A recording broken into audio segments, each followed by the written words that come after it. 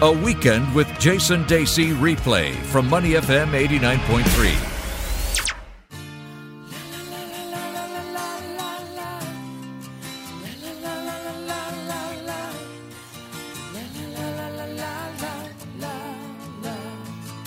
This is Wild World here on Money FM 89.3. Me, Jason Dacey, alongside my Saturday co-host, Mr.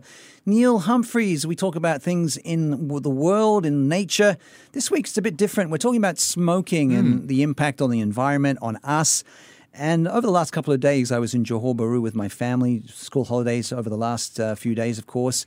Smoking ban on eateries, finally, in Malaysia. As of January the 1st, 2019, the Malaysian government has imposed a ban on all air-conditioned and non-air-conditioned eateries.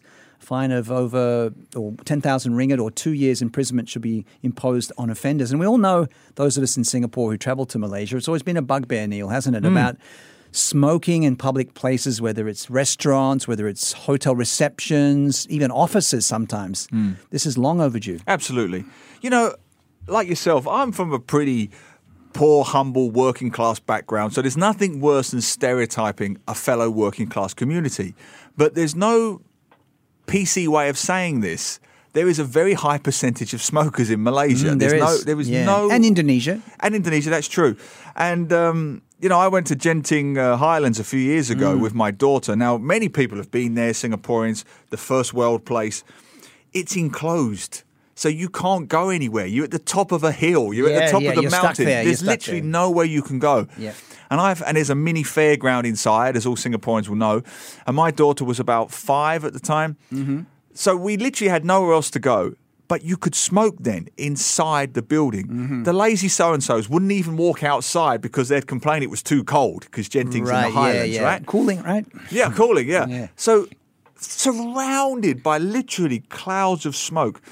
And the first sort of day, my daughter was saying, "Daddy, why do you smell? Why do you smell?" And I said, "It's not me. It's on our clothes because it's around us." Yeah. By the second day, this is not an exaggeration, by the second day, she was complaining of a stomach ache. Oh dear! And I was getting it because if you're not used to it, or you just don't like it, you end up getting a stomach ache. So my whole memory of Genting is 4 days of stomach aches, right? Because of the passive smoking. It was everywhere. Yes. So I don't know about you. I think this is a wonderful initiative and long overdue, right? Yeah, it's really good. Because you lived there. I lived there for a few years in Kuala Lumpur, working for Astro, as you know, when we first connected many years ago, a decade ago, and just being in a mamak stall, which is, of course, Indian Muslim food, yesterday, having a lovely breakfast.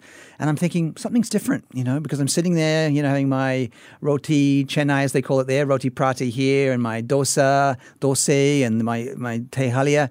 No smoke. It's so pleasant. No one's able to smoke there anymore.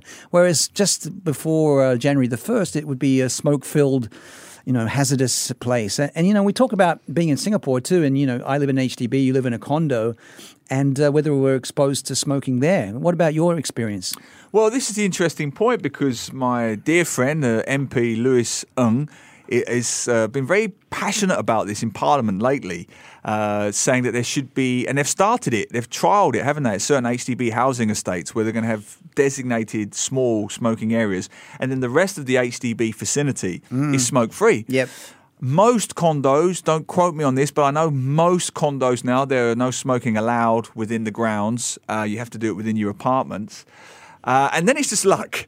If you happen to be in an apartment nearby someone who smokes, you're unlucky. Look, my attitude is live and let live. If you want to smoke, drink, that is your business. Yep. But when it impinges upon my life and my daughter's life, that's different. Yeah. I'm a vegetarian, you're a vegetarian. I don't tell anybody else what to eat. They don't have to be vegetarian in my presence. I don't care what you eat. Do what you want. Live and let live. Yeah. But that's why I think, for example, the Orchard Road initiative is a wonderful thing. Since the 1st of January, similar situation as Malaysia. They have set up the Orchard Road precinct to be a no smoking zone, NSZ, because Singapore has to have 3-letter acronyms for everything. Love it. We love it here. We love it. So we have an NSZ, no smoking area. And now they have also DSA. What's that? DSA? I have no idea. Designated smoking area. You see, the opposite. Oh, right, so they have a few. So it's almost like an airport setup. So they have a few in Orchard Road. And it's interesting.